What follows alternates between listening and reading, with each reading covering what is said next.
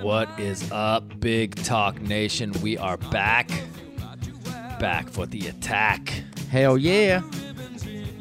After a quick little hiatus, had to take a little summer break, a little summer vacation. Woo! And we are back, and we are just what you needed. Ooh, I like that. Hey, so when you were on your summer vacation, did you play your summer playlist? I played it all the time. I played it for everyone, anyone that would listen, and anyone that didn't want to listen got a nice earful of the summertime. Did you play mine too? Yeah, I play yours too. Once in a while? Once in a while. Like yours 3 times, mine Just once. Yours yeah. 3 times, mine once. Yeah. All right.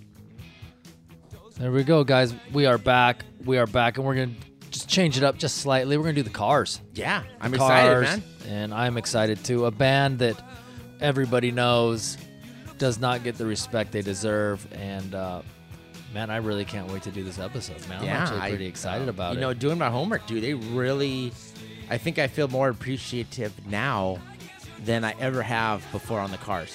Mm-hmm. I heard their music, it sounds good, blah, blah, blah. But after the homework, I'm like, man, this was a great band, dude. They were a great band.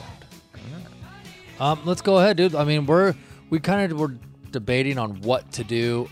So we just, let's just do their complete greatest hits that came out in 2002, February 19th, 2002. It's a 20-track greatest hits. Nice. In chronological order, which actually most greatest hits aren't, but I kind of like that this one makes it a little bit easier to kind of go through their timeline as a band. So all right. I kind of like the chronologicalness of it. And yes, you guys, your eyes are not deceiving me. I am got my facial flair going on this episode. The stash is in full effect. I love it, man. Love it now, because it'll be leaving soon. All right, guys. Hey, so this is the Cars right here. This is the first track off of their Complete Greatest Hits. And that's the album we're doing, Complete Greatest Hits.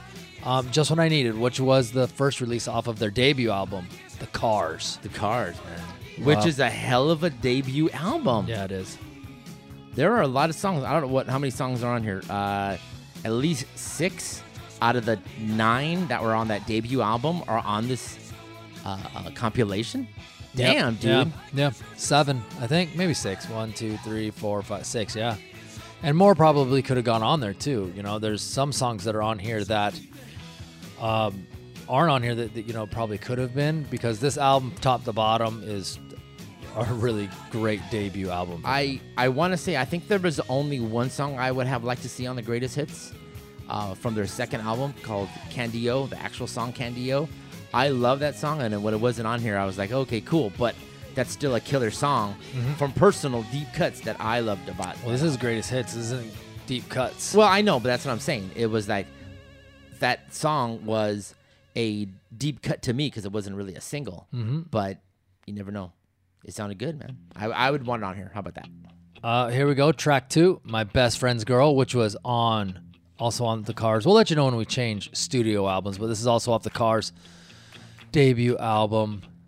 And man, dude, another great one, dude. I mean, My Best Friend's Girl. This one is another one you hear a lot on radio. Yeah, definitely. I love it. My Best Friend's Girl. It was also a release off of their album. It was the number 2 release, October 10th, 1978.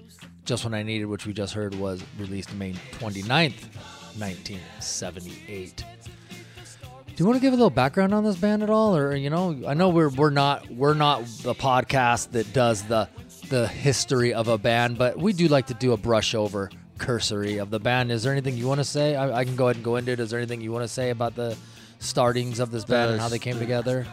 I found out that Rick and Ben were like kind of in another band before the Cars, and I think that's their dynamic together made them want to start something new. And I think this is what came out. But man, this was definitely. You know what? I'll say this about the Cars before we start. The Cars in the 70s, 80s was definitely that band that whatever group or whatever genre of music you were listening to, you could enjoy this band. Whether it was the punk rockers, whether it was new wave, a little bit of rock and roll, there was some, some style, synthesizer type music that this group had it all in there. and they made a music to everyone's appeal to this. A little bit of this. If you like that, you kind of like this. You like this, you like that. That's what I want to say about the Cars, dude. So I'm very, very, very excited about it. Yeah, dude. So before they were the Cars, you know, the members played in various different bands, and OK, Sick, and Orr met in Cleveland, Ohio. They saw each other performing and stuff like that, and Orr was in a band called the Grasshoppers, and that's where Rick Ocasek saw him, and he kind of got in and said, hey, we should do something together. They moved to Boston in the 70s. They took on a couple other artists. They started like a folk group kind of a thing called Milkwood in 72. They had one album that came out with that band.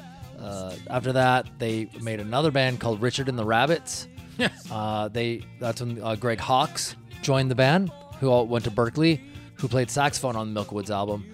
And then Hawkes, to join their band, had actually left the Martin Mull and His Fabulous Furniture, which was like a musical comedy. If anybody knows who Martin Mull is, it was like a musical comedy stage act kind of thing they had going on. He left them to join these guys. Then Ocasek and Orr were kind of doing some acoustic things on the side at some coffee shops, so on and so forth. They were working on some songs that became early Cars songs. Then they teamed up with another guitarist, had a band called Cap and Swing. It was like a jazzy kind of a thing. Ocasek didn't like the jazzy sound, kicked that guy out, recruited a new member. Who was it? I got it in here somewhere, but I can't see it right now. Anyways, they started getting some radio play, started becoming popular. They were the Cars, and kind of things went from there. But yeah, like you said, the original members are Rick Ocasek on rhythm guitar, Benjamin Orr on bass guitar, Elliot Easton on lead, Greg Hawkes on keyboard, and David Robinson on drums. Nice, man. That was a good rundown, dude. And, just I know we just glossed over, and I know there's probably some stuff, and people are gonna probably say you missed this, you missed that. Yeah. But you know what? We miss it. Get your own damn podcast. There you go. And we'll listen to you and make sure that we will. We'll get in. So, all right. Track 3, Good Times Roll. Yeah. Another great one. Still on that first album, The Cars, man. Definitely. This is also one of those great, good songs that is killer, and I loved it. I don't know if you knew, Chris, but there's a band called Powerman 5000. They did a cover of this on their first album and second album.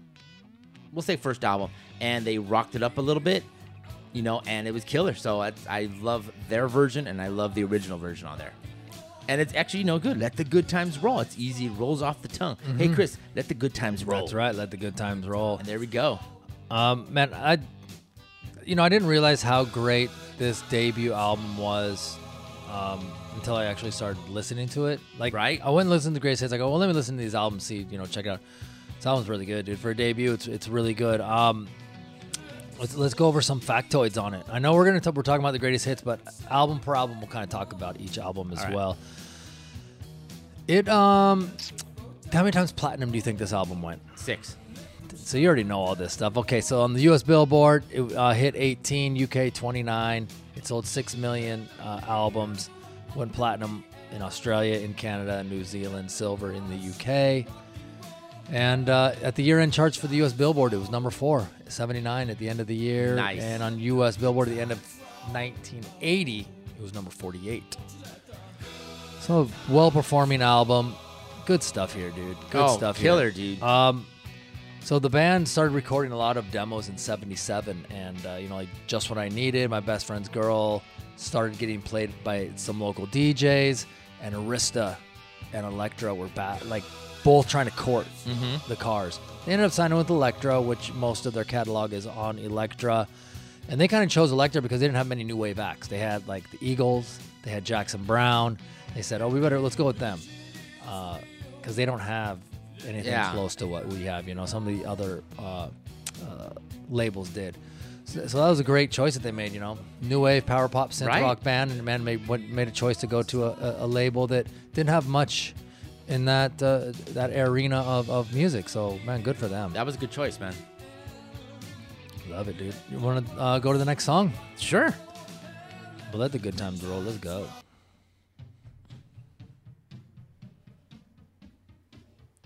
It sounds funny because I was going to say, when the song starts, and a lot of these songs I'll say, when it starts off, it sounds one way, but then when it kicks into the groove, it's a whole different other song. And I've noticed that a lot of they like to start off one way and then move into something else. And Oh, I'm yeah. like, goddamn Cars, and it's good. Sometimes they give you a lot of their songs. They give you that kind of slow start, Mm-hmm. and they build up through the song, and the chorus really hits you. Sometimes the pre-chorus also.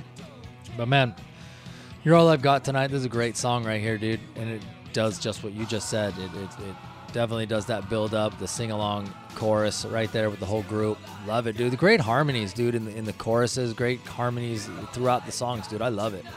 I was going to say a lot of their background music or a lot of background singing was on point. I think they're underrated in the background, but they had some players and, musicians were just excellent, man. Yeah, for sure, dude. For sure.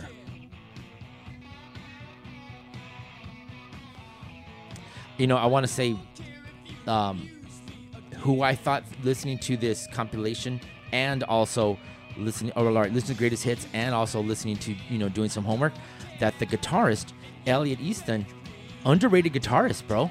Yeah, underrated guitarist. Yeah. If you really needed to look at it, man, he really surprised me. Yeah. On how good he was. Or, I was watching a few live stuff that they had, and man, this guy knew how to rock, man. Like you said, they may have a lot of synthesizer or keyboard sounds, but he held his own on rocking. Yeah. I I couldn't agree with you more. He definitely underrated. I've never, honestly, until I started, we're going to do the Cars, I didn't even know who he was. I Right? don't think you did either. Most people probably don't. Rico Kasich maybe, or the only two people know. But, man, the guitar playing is superb. It's superb. They are a synth pop kind of band, going on new wave thing, so the guitars aren't necessarily the thing that people think about right off the bat when they're talking about that kind of a band. But, man, for these guys, the guitar playing is excellent. Excellent. Let's go to the next song. All right. This is Bye Bye Love. We're still on that first debut album. The artwork on this album, it's got the girl with the huge smile. Looks like she's driving the car and stuff. So that girl that's on there is actually Natalia Medvedeva. She's a Russian-born model. She was a singer. She did some other stuff. And the Cars like to kind of do their covers. Yeah. Going forward, they did their own. But this is one they actually let the label do. They weren't big fans of it. They had another thing they wanted to do. It ended up being like the inner sleeve. They didn't like all the smiley, glossy pictures of them on the album all over and stuff. So they were disappointed, but going forward, they kind of, had a lot more say in what we're going to do. And when you have a debut album that does 6 million copies, they kind of give you a little more leeway, I was going to say, I heard that the David Robinson, the drummer, he would do side project of photography, and from that point forward, artwork and stuff, he's the one that designed the album covers for the rest of their. I know that he had a lot of work in the concepts and stuff. Yeah. And I know they had some artists that did a lot of the drawing and the artwork and stuff like that for there. But yeah, he was definitely the guy that was, the fashion guy, the art guy. He definitely pushed them in that direction, gave them their look, if you will. So yeah, you're spot on with that. But you know what? That's kind of funny. Who would think the drummer would do that? I mean, it's usually like the singer or somebody else in the band. But here's the drummer coming up with some creative, juices and doing stuff. He's just not in the back holding the beat down, dude. He's doing getting his 2 cents worth, man, or 2.5 cents worth. You know what I mean? You ready to move on? I'm ready to move on. Let's we got go. a lot to say about it. We got 20 songs on this bad boy, and we're only at number 5. Let's go. This next song, if you don't know, Moving in Stereo was in one of my favorite movies ever, Chris. Mm-hmm. I'm sure one of mine too. Oh yeah, Fast Times. Fast Times at Ridgemont High. Of course, the classic scene, Phoebe Cates coming out of the pool. Everybody with a videotaped. Stop, rewind. But anyways, this song had it. And when I talk about the songs sounding differently. So the keyboards, who is it? Gregg Hawkes. He's, from the 5 songs we already heard, his synthesizers, his keyboards are on point. Excellent. And this song has just proven that these guys are not just, hey, we're going to go out there and play. We're going to give you a different sound, almost like an art rock. We're going to make you feel something different. And that's what this song, I think, really, you know, when I first heard it, I didn't really think anything of it. You know, saw the movie and thinking, oh my God, this is the greatest thing ever. And it's just killer, dude. It's one of the most iconic movie scenes, at least for me, from the 80s for sure.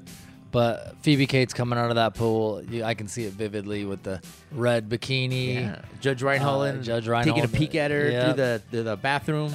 It's great. And, you know, I was watching, I think it was on the DVD or Blu-ray. They always have those extras that are on there. Yes, DVD and Blu-ray. And they had an interview with the director, and they were saying how they kind of had to have, like, people... Yes. They had to really put like stuff up high around the whole house so nobody would get on rooftops and take pictures and try to sneak a peek at Phoebe Cates coming out of the pool taking her top off. Which actually, honestly, I don't remember the first time that movie, but looking back at it now, I go, wow, how unexpected that would happen. Right? Like you didn't expect that to happen at all in that movie. And it's just, oh, shit. Okay. I do remember them saying it was a close set. Like, you know, if you were working on it, you know, you had to, you know, be there to do something.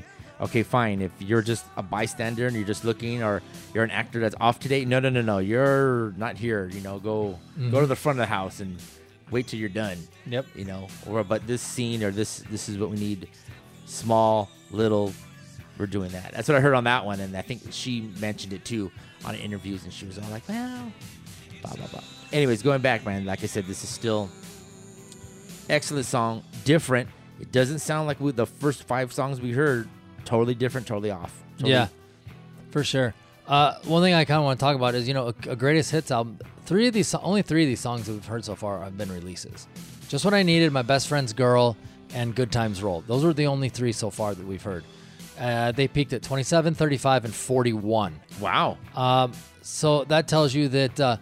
You're All I've Got Tonight, Bye Bye Love, and this one, Movie in Stereo, they weren't releases. But in movies, probably played on their radio, local radio got played, on radio, in live concerts, just became favorites that you got to put it on here. That's why it's called the Complete Greatest Hits, because that's exactly what they are. Exactly. The Complete Greatest Hits. All right, are you ready to go to the next one right here? Hell yeah, man. Go ahead, take it. Let's go. Is exactly what we're going to do. There you go. Let's go to Candy-O. Second album from the Cars, Candy-O. This is killer, dude. I mean, they had a debut album, killer. I mean, let's not lie about it. They did, you know, here's our second album after we toured, after we did this. We took a break. We're ready to roll, write some new songs. They came out with this album. This album is, you know, I think they dropped the ball and picked it up and ran with it, dude. This is great. Yeah, and this thing was released just basically a year later. I don't think it's as good as their debut. Changed their sound just a little bit, became a little bit more synthy. Okay. Headed in that direction, which they kind of go away from and then go back to in their career. But yeah, dude, this song right here is killer. This is one of my favorite car songs, dude. Let's go. I love it, man. It released June 12th, 1979, which is funny. It was released one day before. Nowadays, they release a single months before an album. This was released the day before. Let's go. I love it, dude. Everybody's heard this song. It's great. Yeah. Yeah, this is a great song. Love it. You know, a lot of people think about when they do this, they hear like the clapping, and that's what they want to recreate, either if they're like hanging out or hearing the song. And on this album, they gave a little, because Rick was the primary songwriter here. But on this album, they gives a little bit more, let's let everybody else kind of get involved.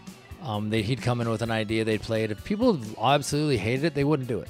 So everybody got a little more say. Second album with their producer, what's his name? But let me scroll down here quick. Rory Thomas Baker, who was the famous Queen producer. I was going to say that, yeah. So the first time they had him produce the first album, it was kind of like just let him kind of run the show. But now they felt a little more comfortable having them all say like, hey, let's, like Rick even says, one of the things he remembers is, let's hold back a little bit on those really layered background vocals, you know, that are harmonizing. Let's kind of maybe, you know, in places go away from that. They felt a little more comfortable being able to do that, which is good as a band. You just don't want the producer to run away and do whatever they want with it. So, good for them. Good, and I think that definitely benefited everybody involved. And man, this album peaked number 3. So that first album, which I think, what did I say, it went to 27 or something like that. This one to number 3. They definitely established themselves. And because sometimes on that debut album, if it's not like right out the box, you're gonna get, especially back in the day, you get that. It's a slower build, so you don't get that debuts all at number 1. Correct. For your debut album. It's usually like the second or third album where you get those debuts. So, man, I love this song. Let's go to the next one. Right. It's All I Can Do. Yeah. Not one of my favorites, to be honest. It's not one of my favorites. You know what? But they slowed it down a little bit. It still has the feel of the Cars, and it's a little different, and that's what they kind of go. You're right. It's not one of my favorites too, but I'm digging it and love it. Hey, I want to also say that the album cover was very iconic for me when I was a kid. Right? Oh yeah, dude. They have a very beautiful girl. Of course, artwork painted, and she looks like she's in a sheer or nighty negligee. No, maybe it's like it's like a sheer like a sheer bathing suit, long sleeve, there one you piece. Go. That you can definitely see through it. So I think that's how they didn't get a little sticker. I'm kidding. Maybe. And but and then she's laying on top of a car, and the car is penciled in. So the car's penciled. A beautiful girl laying on your hood, that kind of stuff. So it was very iconic for me, and I definitely loved it to see that. One of my favorite album covers from the 70s. Well, let me go a little more in depth for you on that. I love it. A little more in depth for you. Her name is Candy Moore. It was the model. And you can also see her on the cover of the Rick James Street Songs album, wearing a red shirt, and on the sleeve of the 45 single for Ghetto Life. She's on that as well.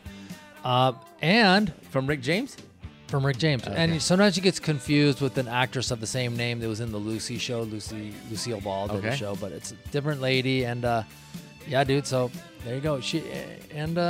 It's kind of nice to put a name to some of these people you see. It's just an art, it's just a drawing, it's just a painting. Yeah. But it's actually somebody that, modeled after. That's killer, dude. I like that. Good info. Good info, dude. Chris. And it's actually the car she's on top of is a Ferrari 365 GTC4. Woo! And painted by Alberto Vargas. He did a lot of the pinup paintings for Playboy and Esquire from the 40s to the 60s. All right. And the model dated Robinson for briefly afterwards. They were boyfriend, girlfriend. The drummer's fucking killing it, dude. It's like he's Tommy Lee over here or what, dude?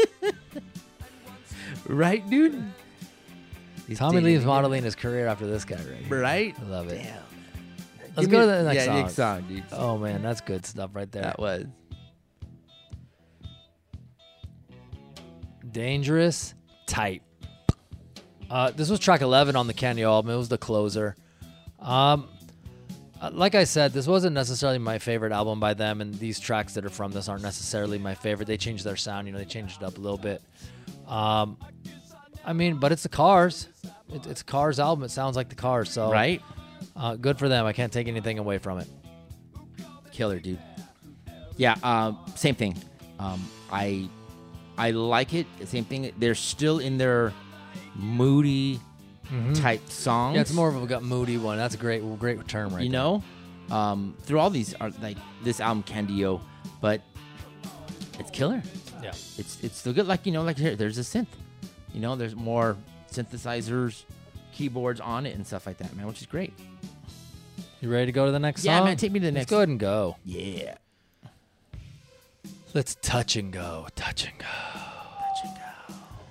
Now, this is the only song off of the Panorama album that came out in 1980. I saw there was only one song from this, so I didn't really go and listen to this album at all. I was just kind of like, just reading about it. It wasn't as... This is where they kind of went more experimental. Okay. They kind of went more minimalist. They didn't have all the bells and whistles that they had on their first couple albums and that they actually go back to, after this. people kind of say, I was reading it's like what some of the critics said, they kind of avoided that. They don't want to become a caricature of themselves, I guess, kind of a thing. So, good for them. I mean, they still have the car sound, still the same songwriters and stuff, so you're still going to get all that. But just the musicianship and the music's a little bit different. They strip it down a little bit, but it's still got the car sound for sure. I take it they changed producers, right? On this one, no, they didn't change producers. They didn't change producers until Heartbeat City. Damn, I thought they would have changed it. Okay. Same producer. Same producer. Rory Thomas Baker. Okay. The Queen man. Let's go ahead and go to the next song, dude. Yeah. Some people may love this song, and some people may want to hear it. And if you do, you must have a copy of it somewhere so you can go listen to it on your own. Here we go. Shake it up. Shake it up. Shake it up. Now it seems that the Cars' music or their album is a little more popish.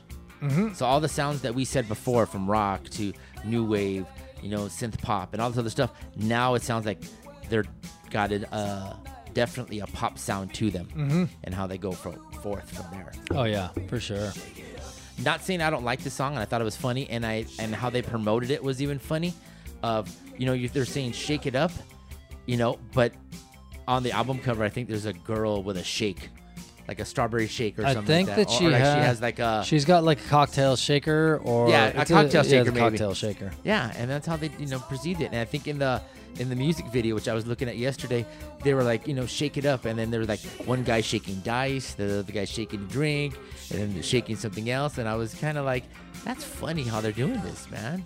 And you know what I want to say too, the Cars, they really experimented a lot with the music video. Yeah. So when MTV was going crazy in the 80s, they took advantage of that and did crazy stuff, just stuff that worked for them. There was a couple of videos I thought were terrible, but maybe at the time it worked for them. So I was like, whatever. Yeah, and what did MTV debut in 80 or 81? Let's say 81. So these guys were right on the precipice, Yeah. if you will, Yeah. of music video stardom. Right from the gate. Even before there was MTV, they were already making music videos. Something, yeah. I don't know where people were watching them, but there you go, dude. And this album right here, Shake It Up, was released November 6th, 1981.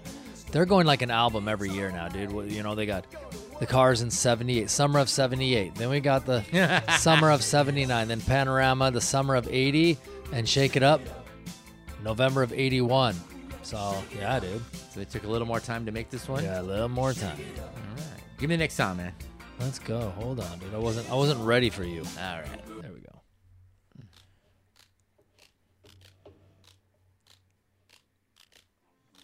Since You're Gone. Yeah, nice. Also from the Shake It Up album.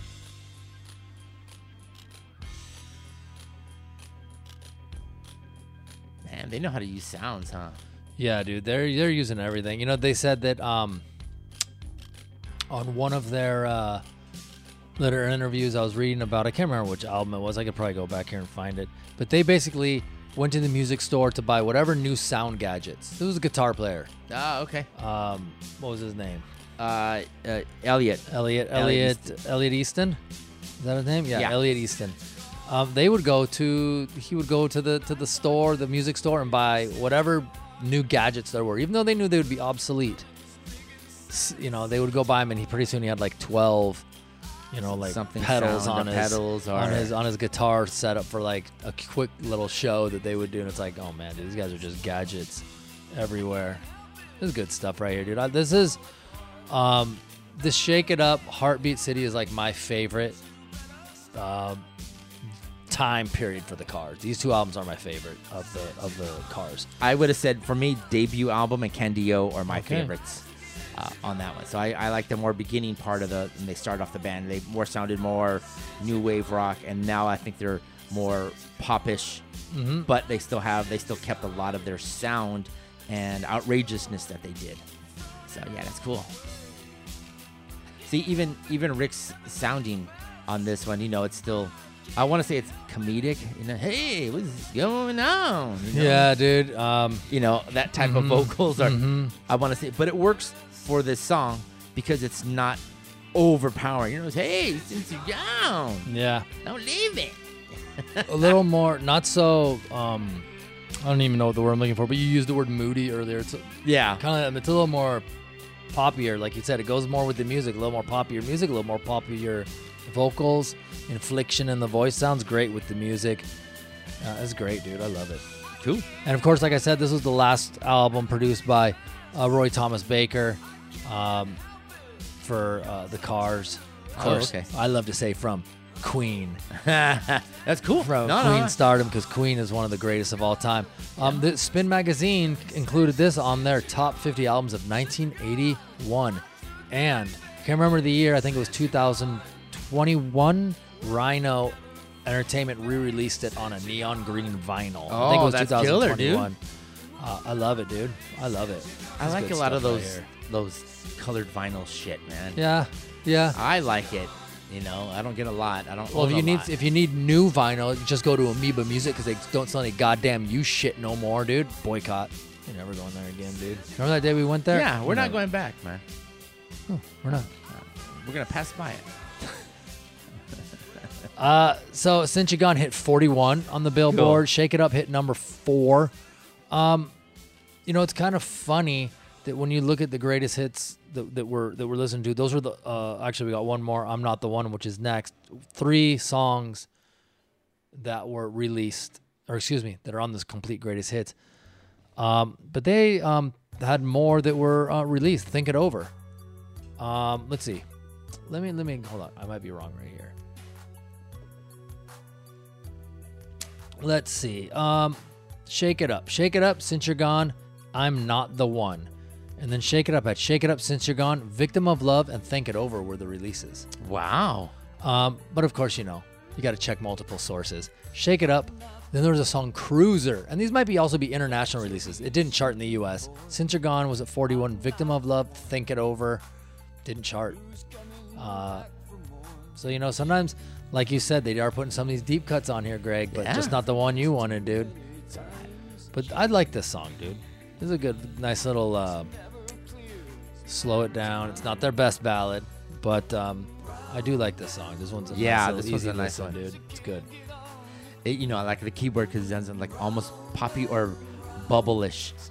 Remember Napoleon Dynamite? Isn't there a song that kind of plays like this at one point? Not the Yes. vocals, but the beep, Yes. beep, beep, Yes. beep.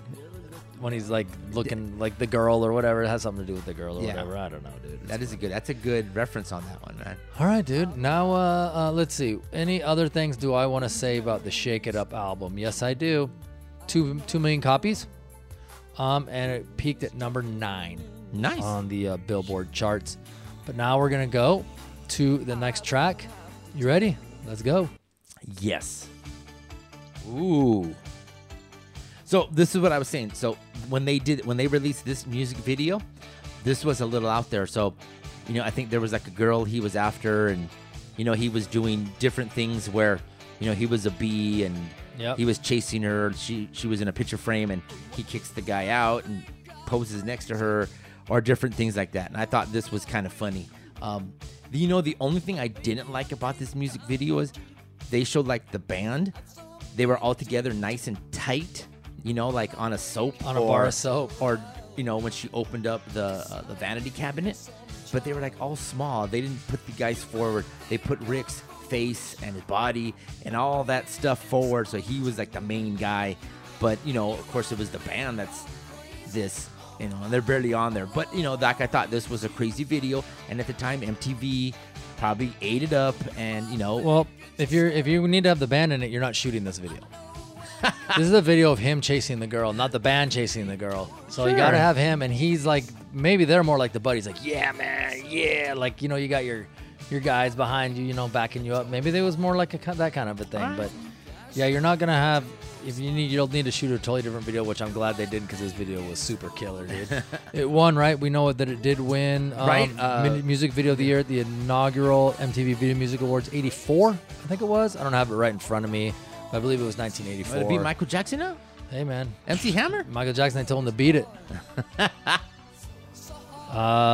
Yeah, Heartbeat City, dude. This album, this is my favorite. It's right. probably a lot of people. Probably this one and the debut are probably the 2 most popular. Okay.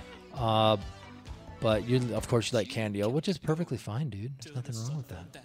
I'm down with it. 4 million copies on this album. They're still killing it, dude. These guys are well over 25 million albums sold in the U.S. Good for them, dude. On a band that is not considered one of those, upper echelon bands. Correct. That's a huge amount of albums for someone to sell. Nice. And do we know? I know, but do we know who produced this album? No. We don't know. The producer of this album was Mutt Lange. Get out of town. I will not get out of town. And wow. Yeah, Mutt Lange was the producer on this. And here's the thing. I thought they had multiple producers. I think there was one track that got produced by someone else. I think Okay. There was one track, but Mutt Lange did the rest. And his commitment to this meant that he wasn't going to be able to work on the Def Leppard Hysteria album because he was committed to this album. But because of the car accident, all the things that happened, the delays in that album, pushed it, but he was able to go to that and help produce and make one of the greatest albums of all time, Def Leppard Hysteria. But let's talk about the cars, baby. Yes. You know what? I was going to say that was a good insider on that one because he did have, because it definitely was a 4-year gap between these guys. Yeah. On that one. But let's talk about this, the cars drive. Now, this is a beautiful song, haunting, magical, everything you talk about, like how I talk about driving songs and Chris, and sometimes I just want to drive and hear music. This is definitely one of those songs that I definitely love, and I love to hear it, man. The original's great. There are a few artists that did some covers. I'm gonna note it because I love it. The Deftones did a cover, which they added their sound to it, which I love, and also a band called 6 a.m. Nikki Sixx's third band after Motley Crue. They did a cover of this too, which I thought was killer. It's not exactly the same, but you can definitely feel everybody put their spin on it, and it worked very well, and I thought it was a great tribute to the Cars, which was this song. Excellent, man. But this song actually really is good, very beautiful. I definitely love it. It's definitely a big hit with me driving. Yeah, this was their highest charting hit at number 3 on the Billboard. They had, 1, 2, 3, 4 top 10 hits. This was the highest of them all. Drive, man. This is a great song, dude, right here. I love it. This is a great ballad for them. Yeah, definitely a great ballad. People actually considered this a comeback album because I don't know what for, but they're saying it sounded more like their debut. I don't necessarily agree with that. I don't agree with it. Not at all. It's a lot slicker, a lot more polished, more poppier. Dare I say a little bit less variety than on the first one, but not so much less variety. The album before this did 2 million. This album did 4 million, and it's a comeback album? No, I don't think so. If you would have said the album before it did 2 million, this did 10 million, I kind of would agree with that statement. 2 to 4, no comeback for me. All right, there you go. You heard it straight from the Gregg, horse's mouth. Yeah, the horse's mouth. There you go. Love it, dude. Love it. This is, like I said, Chris, this is a great song. If you want to move on to the next one, yeah, let's go, dude. Please move on because we're going to talk about how all the nerds love magic. What's wrong with being a nerd? There's nothing, but then, when guys out there who are doing magic, doing a little this, they like to play this song and coming out to it. And then this is their worst video. Their worst? Oh, I thought this video. I remember this video. What do you remember? Because I just saw it yesterday. It's fresh in my mind. Walking over the pool, everybody around it looking all dressed, all weird and funky, and he's out there. God, is he wearing like a tiger suit? What's he wearing? Like something a suit? like that, man. And he looks all tall and lanky, and his hair's like this, and he's all like, and I'm like, oh my god. I remember the first time I saw it, I was like, how is he walking on the water? But that's... Oh my god, this is awesome. Well, magic, baby. If you noticed... Yeah, you can know. On most of the video, they didn't show his feet. So you weren't exactly... You saw him... But they did do that wide shot at the... Yes. Yeah. You saw him in the middle, or it looks like right where his ankles are at. They went up to there, and then everybody's around. He's waving or doing whatever. He's singing to everybody. And then not till the end is when they do the point where they actually show him walking on the water, and so everybody. Then I think the end, everybody started to jump in like, oh, I can jump in too. Yep. And same thing with Chris. How I talked about the band on one of the other songs just being in the background. Not until the end, they kind of show them in the corner. And, they're just hanging out, bopping their heads, playing the Yeah, I mean, Rick was the figurehead for them. But Ben was another vocalist that hit. Most of the songs were hits from him. Yeah, I think most of them were Rick's, but I get what you're saying, point taken. And I'm not defending them. I'm just saying sometimes you just need that guy that's out front. And he was quirky looking guy. Yes. He looked so abnormal, but kind of cool at the same time. I'll tell you this much. Like my mustache. Because I didn't follow the Cars too much prior to this, I didn't know Ben Orr did a lot of the vocals. Yeah. I thought it was Rick doing all the vocals, and Ben every once in a while did a song or two. When no, he did a lot of the songs. Mm-hmm. It just, these guys went back and forth to from Rick to Ben playing, and a lot of people were like, well, I couldn't tell the difference. I heard one thing when they said, I really could tell the difference in his vocals. And that's when I took a second thought when I started to hear the album again, one of the last two before. Oh, I can hear his vocal sound. I hear his vocal sound similar but different, and now I know I can distinguish a little more from this then. But yes. I was going to say something that I forgot because you talked so long. But oh, really? Yeah, but hey, I agree with everything you just said. Which is a fun song. This is definitely a fun pop song, man. If you want to bring to the next one, go right ahead. Well, yeah, we can go to the next one here. Let me go because I got something I want to say. Okay. This is Hello Again. We're still on the Heartbeat City. They did perform at Live Aid. Yeah, I remember that. In '84, they sang the songs You Might Think, Drive, Heartbeat City, and Just What I Needed were the four songs. I think most people sang like four songs. That's what everybody got. Live Aid, obviously made world famous by Queen. Yeah. How many times can we name Queen on this Cars? You're at 6 already, baby. At least. Love it, dude. Got my Freddie Mercury style mustache. I name it Freddie. Why did Queen do 6 songs at Live Aid? Because they can do whatever they want. Huh? 6 songs. What'd they do? What were the songs? I don't know. I'm messing up. Radio Gaga. The Hammer Will Fall. We Are the Champions. And We Will Rock You. I was going to say... Face. Ooh. I'm probably wrong, but I think those are the 4 they did. All right. Yeah, dude, there's another great song up here. Different sound, definitely driven, keyboard driven. Yeah. But, back to that poppy synth, new wave sound that was definitely popular to be in the 80s. It seemed like everything was, at least you saw on MTV, was either new wave like this, or even more, or rock. Yeah. I didn't have a lot of variety on MTV. I do want to say I give a lot to Gregg Hawkins for his musicianship on all their catalog. Mm-hmm. He really did out there. And they also said that he was really into the modern sound, finding new sounds out there, anything that was the latest and hip. He wanted to incorporate it to a lot of the Cars sound and find a way to do it. He was really into technology. There you go. That's what I was trying to say. And I would say, I'm just going to go back on what you said, and I just kind of cursory went back and kind of looked at who were vocalizing. It looks like it's about a 70-30 split between Orr and O'Kessick. Yes. Which is probably a little more than you might think for somebody that one person is actually kind of known as their lead singer. That's kind of more than you would think. You'd think like, here's one on this album. Maybe next album you can have another, Yeah.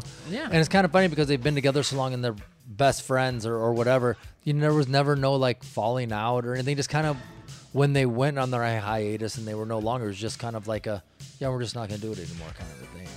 It wasn't. Well, like you said, Rick was definitely one of the main songwriter. Mm-hmm. And that's what he said. Sometimes he would just let Benjamin sing. Yeah. Like, hey, man, I wrote this song. Why don't you sing it? It should have worked. You want to talk about the artwork? Album artwork? I love the one where we're still at Heartbreak City? Heartbeat City. Heartbeat City? Isn't it kind of like you see something, but it's only like half? Or is it like a gatefold album where it opened up into something? It is. It's like, it's one of those things that it opens up and you see like it opens up backwards kind of a thing. Yes. So the back of the cover. But it's got a 1970 with Plymouth Duster 340, and the same guy did it, Alberto Vargas. The pinup artist did it, and it's called the piece of art is called Art-O-Matic Loop-De-Loop. Nice. Is the name of the piece of art, and man, it's pretty cool. The open up version is one. I mean, you're a kid, right? Just like you said with the Candy O one. I mean, you see these album covers, and it's got a girl wearing the shortest of shorts and a tight top and, you know, large breasts. You're like, I could look at this for a while. Yeah, exactly. I could look at this for a while. I'm gonna look at this and the Ultimate Sin, dude, right next to each other, dude. Different thing, but same thing. I'm going to buy 2 so I can keep the one album cover on my wall and the other one in my record collection. Dude. Exactly. Nice. Here we go, dude. Why can't I have, right? Am I on the right song, right? Yeah. Why can't I have you? Thought I got like, I don't know what's going on. Also off of Heartbeat City. I know I'm all over the place, guys. That's what happens when we take a vacation, dude. We got to get back into it. So this is our get back into it episode. Next episode, I'll be 100%. You're doing fine to me, dude. Okay. I don't see anything wrong with you. All right, dude. Except your face. I don't know, Chris. I'm digging it. Thank you. Little something different again. Yes. Slowing it down. It doesn't. It's not like, but it almost. I don't even want to say it. I was gonna say, it has that slow down tumble like Moving in Stereo does. That kind of like aura, like the aura of sound kind of running through it and stuff like that. So it's definitely different than a lot of the other tracks that are on the album and anything they had kind of done recently. I like it, dude. It's tenderish. Yeah, there you go. That's a great word for that, tenderish.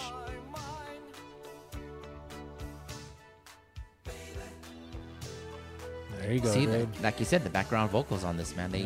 This band never was chintzy on the background because all these guys could sing on that kind of stuff. I think the only one that didn't sing background was the drummer. Maybe. Well, he was too busy dating the chicks that are in on the album covers. Dude, he was too busy dating the album cover chicks. Woo! Crazy, dude. You ready to go to the next one? Yeah, definitely. Let's go. We got 2 more tracks up, dude. This is going fast now. All of a sudden, we're on number 19. We got 1 more after this. Now, this song actually came off of their greatest hits album. Tonight She Comes. It came off their greatest hits album that they released in 1985. It pretty much it was 13 songs. This was one that wasn't released up to this point, so it was a new release for them. And I do like this song a lot, dude. It was a great song right here. This has a very early 80-ish sound to it. You know, if maybe that was in their arsenal, maybe they had it going, they re-released it, reworked it. It has that kind of feel. It sounds kind of like from something that might have come off of one of the earlier albums. To be honest with you, one of their first 2 albums is kind of what it sounds like. Yeah. I love this stuff, dude. The Cars are killer, dude. They're one of those. Sometimes they're one of those bands where a lot of times with kids nowadays, you say, "Oh, you like the Cars? Who are the Cars?" And then you start playing songs, and I go, "Oh, I've heard that one." Yeah, you play another one. I've heard that one. Oh, I've heard that one. I know that one. Oh, that's the Cars. Next thing you know, they've heard every single song on that we've just listened to. They just didn't know who it was. I would have said the average person from the 20, just saying I don't know who the Cars were, would know about 7 or 8 of them on a regular basis. Oh, yeah. I would say the average person on that kind of stuff. To be honest with Chris, I would probably say I knew a little bit more, but like I said, I'm a big music fan as much as you are, and we probably knew a little bit more. Oh, yeah, dude. Music is life. Yeah. Did you know, I found this out when I was doing my homework, that Elliot Easton was one of Slash's guitars, one of his favorite guitarists when he was growing up and learning how to play guitar. I did not know that. Yeah, that was just, I recently heard that, and I was like cracking up going, Slash with Guns N' Roses? Elliot Easton was one of his favorite guitarists? Well, hey. Well, listen to him right here. Yeah. Sounds like Don't Cry. There you go. Yeah, Slash stole all his licks.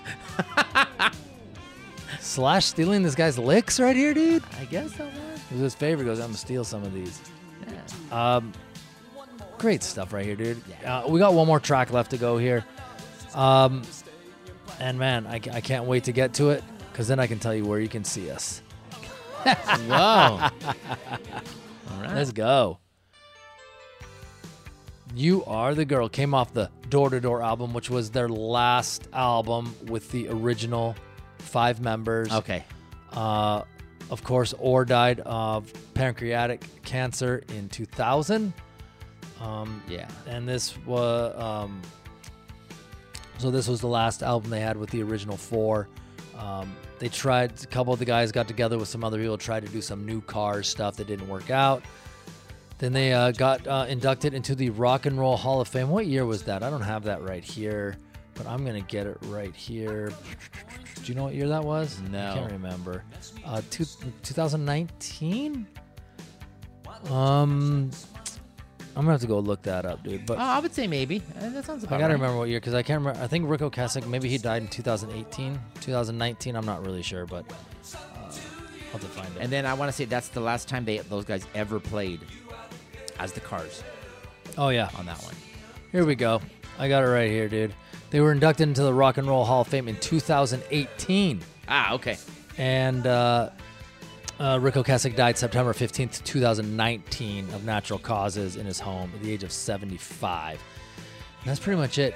They had Weezer's bass player. I don't even know what his name is, but is it Kasem Sutton? Yeah, I think so. That's He it. played bass. Rick Ocasek did produce some of their album, Weezer's album, so they were probably close friends. Okay. And he said, hey, come play with us at the show.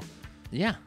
And, that was kind of really like as far as like what you would call the Cars lineup, that anybody else besides the original 5 played as like the Cars was at this Hall of Fame show.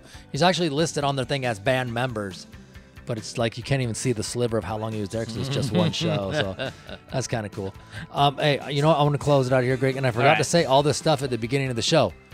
The Big Talk I didn't even say it at the beginning of the show. The Big Talk podcast with Chris and Greg is back for the attack. We're alive and in your face in living color, baby. Woo, color. Here's where you can see us and hear us. You can go, I'm going to try to get through it, at BigTalkCG.podcast on Instagram and TikTok. BigTalkCG@gmail.com. We're on Twitter at BigTalkCG. Facebook and YouTube, The Big Talk Podcast with Chris and Greg. Just search us up. We got a lot of stuff going on YouTube right now. We got our episodes are up there every week. We got shorts up there. Everything you need to know. Check us out. Hit that bio in the Instagram. That link, take you to our link tree. Find out where you can hear us if you're just cruising around your car, Spotify, Apple, anywhere. Give us a follow. Yeah. Give us a subscribe on YouTube. You will give us a subscribe on YouTube. And definitely come back for more, man, because we got a lot of other artists, a lot of fun stuff that me and Chris love. And we're just having a good time anyway. So this is Greg from the Big Talk Podcast with Chris and Greg. See ya.